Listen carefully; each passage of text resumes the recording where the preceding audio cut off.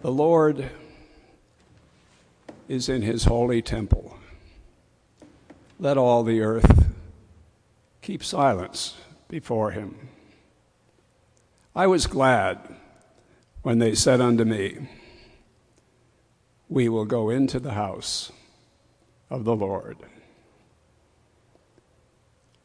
It is a bit perplexing to me to realize on this, the fifth Sunday after Trinity, 2013, as designated by or as it would have been designated by our former prayer books, that it's been nearly a quarter of a century, as Whitney has pointed out, since I first addressed a congregation here at St. Stephen's on our anniversary Sunday.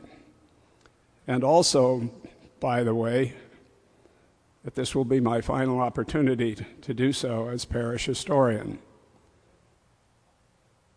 As our familiar hymn this morning, which will be sung at the next service, asserts, time, like an ever-rolling stream, bears all our years away. They fly, forgotten, as a dream dies at the opening day. Upon a few of these occasions, I have greeted you with the same words as this morning. I was glad when they said unto me, we will go into the house of the Lord. That was the usual beginning for the order of daily morning prayer, a service which I still recall with considerable affection as our regular Sunday service prior to the adoption of the present prayer book in 1979. A little more, but I hope not too much about this later. When entering our church through the narthex, you may notice a small signpost in the nave, which, having first blessed your arrival with the Latin words Pax Vobiscum, then affirms that this is the house of God, and he is here. We usually pass by it a bit too rapidly, I think. It next informs us of something of the real significance of our entry and suggests what we might first do. That a personal prayer is in order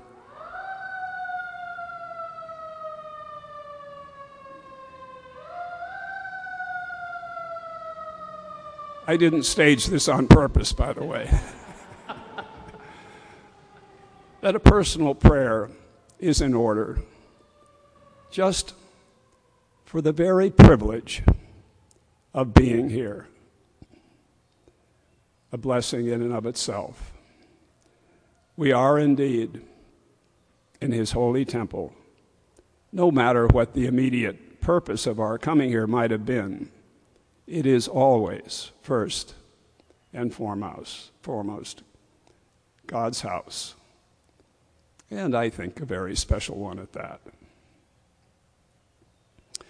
It has been both my pleasure and honor to speak with you about the long story of St. Stephen's past upon these anniversary occasions during my tenure as historian, but cautions and reservations are important. The late Daniel Boorstin, certainly among the most significant American historians of the 20th century, at least in my judgment, has defined history as both the course of the past and the legible account of the past. And he then continues that the historian sets himself a dangerous and even an impossible task And he quotes the phrase of the great Dutch historian J.H. Huizinga. He, the historian, is a wrestler with the angel. Luke's gospel this morning, for the fifth Sunday after Trinity, tells of Jesus' encounter with a few of his soon-to-be disciples by the lake of Gennesaret, also known as the Sea of Galilee. The outcome of this event was both miraculous and frightening for those humble fishermen, and Luke informs us that Jesus assures them that they need fear not, for henceforth they shall be fishers of men. And when they had brought their ships to land, they forsook all and followed him. This is the beginning of a true story that did indeed change the world. And on a much smaller scale, it is also the story of Samuel Johnson and the founding of what was later to become St. Stephen's Church in Ridgefield. Johnson, Connecticut's first Anglican church clergyman, was also a fisher of men when he came and arrived here from Stratford in 1725. And just look at what happened after that.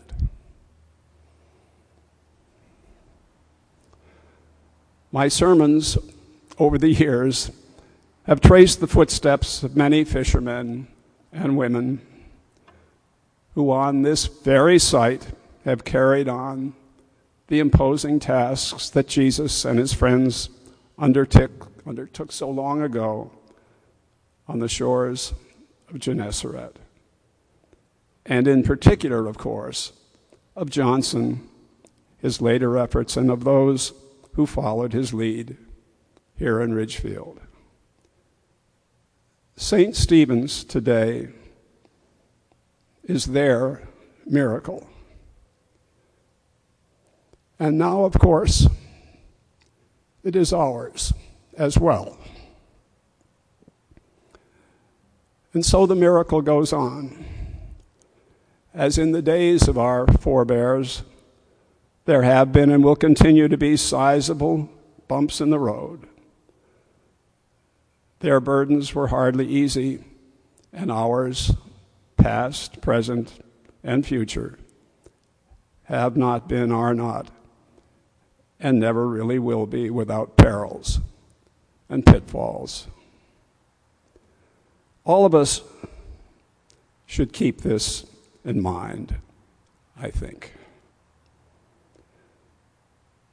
To live the Word of God and pass it on is our chosen mission, and we must try to be up to that considerable task. Not so easy.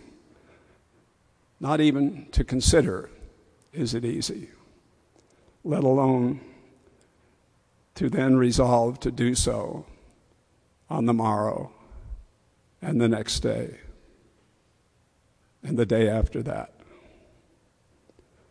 Wow. Quite a charge for us. Quite a responsibility.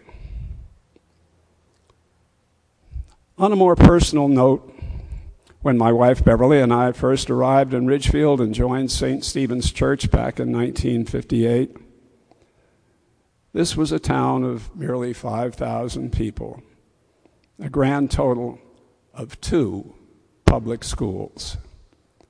A half century later, we are some 26,000 and no less than 9 public schools. Our current Episcopal Church building, which is this one, our 4th, in service since 1915, was basically staffed in those days by a rector, one Aaron Monderbach, an office secretary, a sexton, a choir master, and an organist. And that was it. Growing pains would prove considerable at times in the years ahead, not exactly a picnic for either church or the larger community of Ridgefield itself. In the next few decades, St. Stephen's acquired South Hall and the so-called barn, made massive and very expensive renovations to North Hall, added several acres of property out back, some of which Aaron used to like to refer to as the back 40. We also hired our first curate, acquired the house on Pound Street, built our beautiful crypt downstairs, and moved the altar forward, which was not a small deed considering that it weighs 2 tons. And while we were doing all this, we increased our outreach missions as well. Other challenges confronted us, but we were, indeed, back in those days, a-going fishing, with no lack of faith, hope, and determination. But it was not only our demographics or property and staff adjustments that seemed at times overwhelming. The National Episcopal Church underwent significant changes, not always easy for us to accept and adapt to. Not here, not throughout the whole wide land.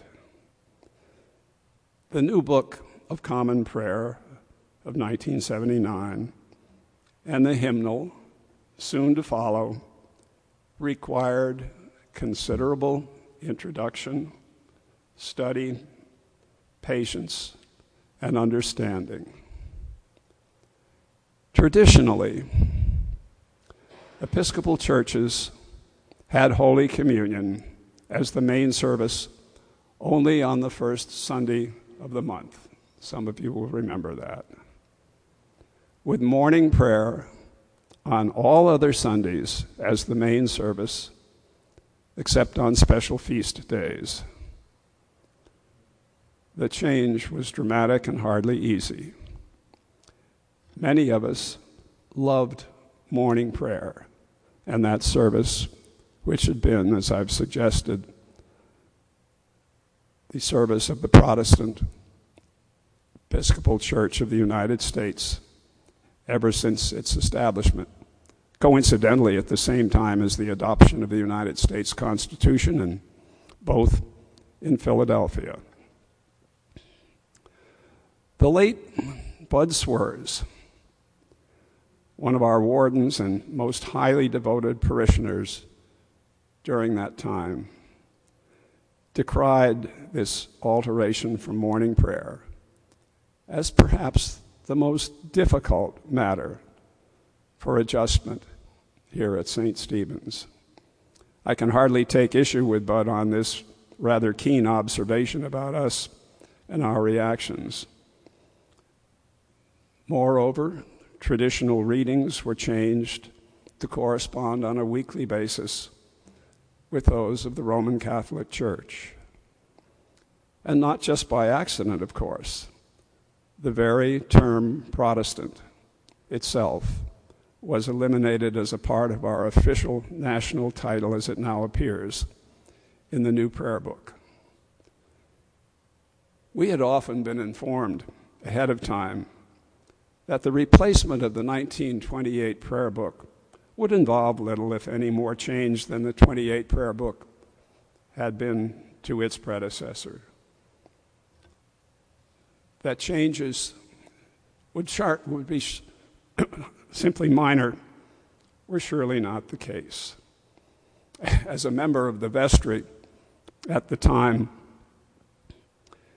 I remember Bishop Hutchins on the eve of the adoption of the new book, and by the way of his own retirement, visiting us and remarking to the vestry, not entirely tongue-in-cheek, that he would welcome the new liturgies, preferably one day after his own retirement.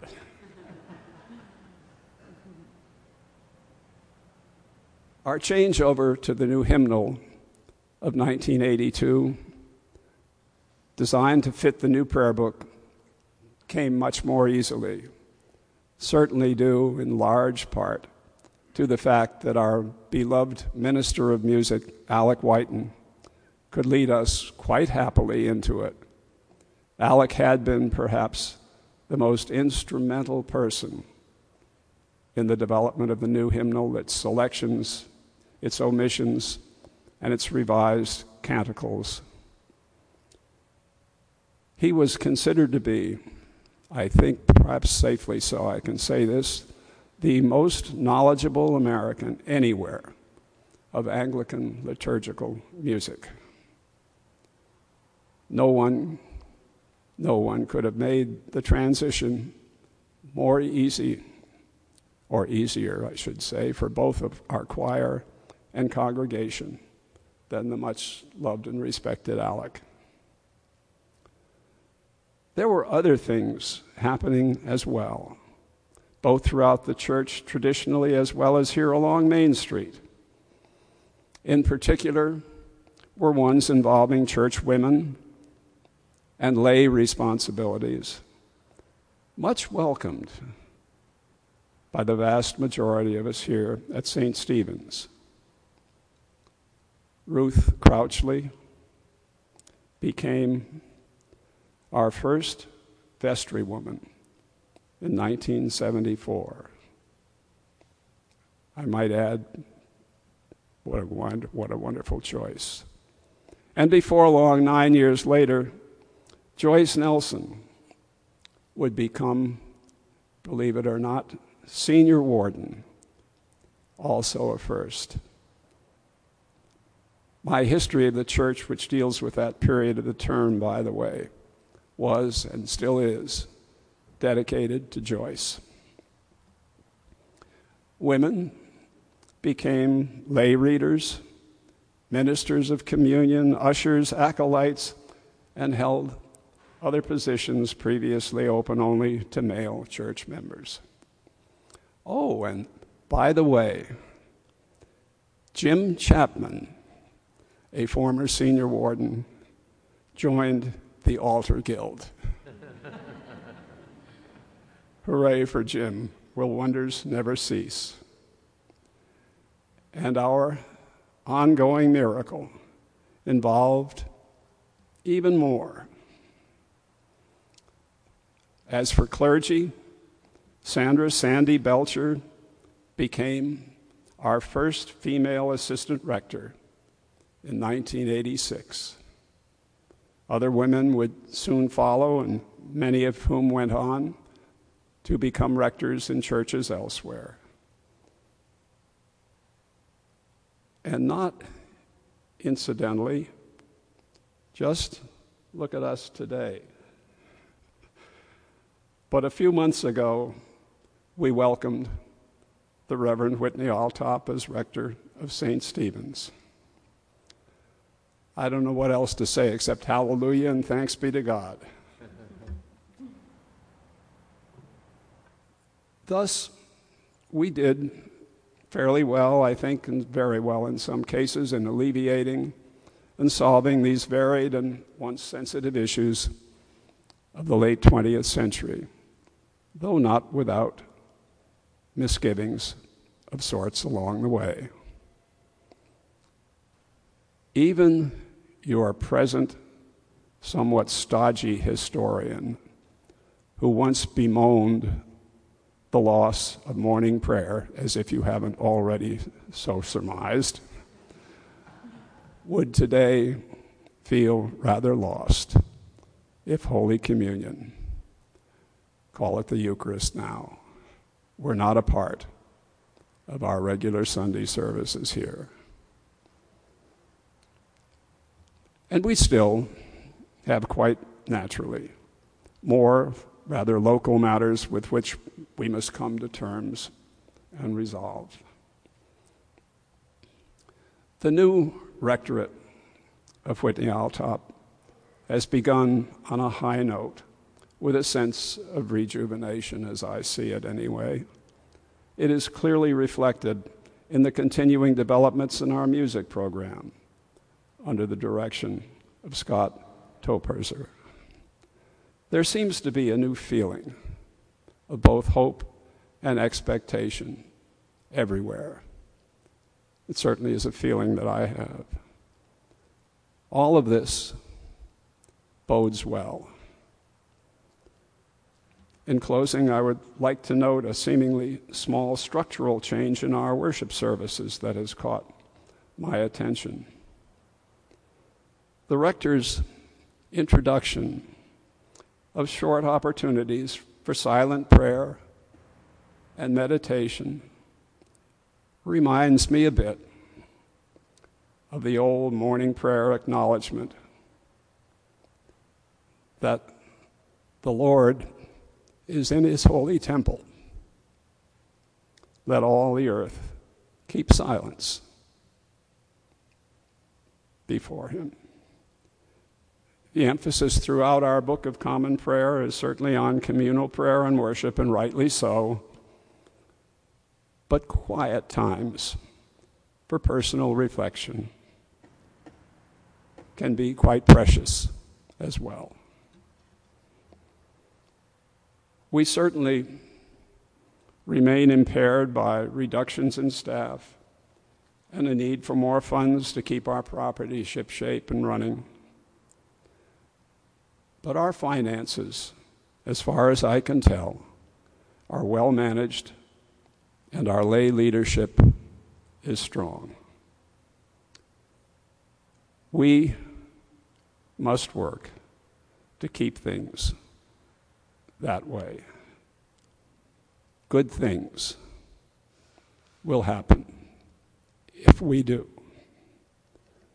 That is the message I take from our history.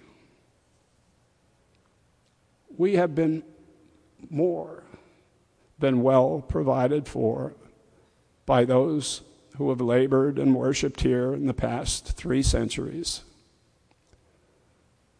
They have left us a treasure so that we, you and I together, along with those who follow us, can live the Word of God here at St. Stephen's along Main Street and pass it on for ages yet to come.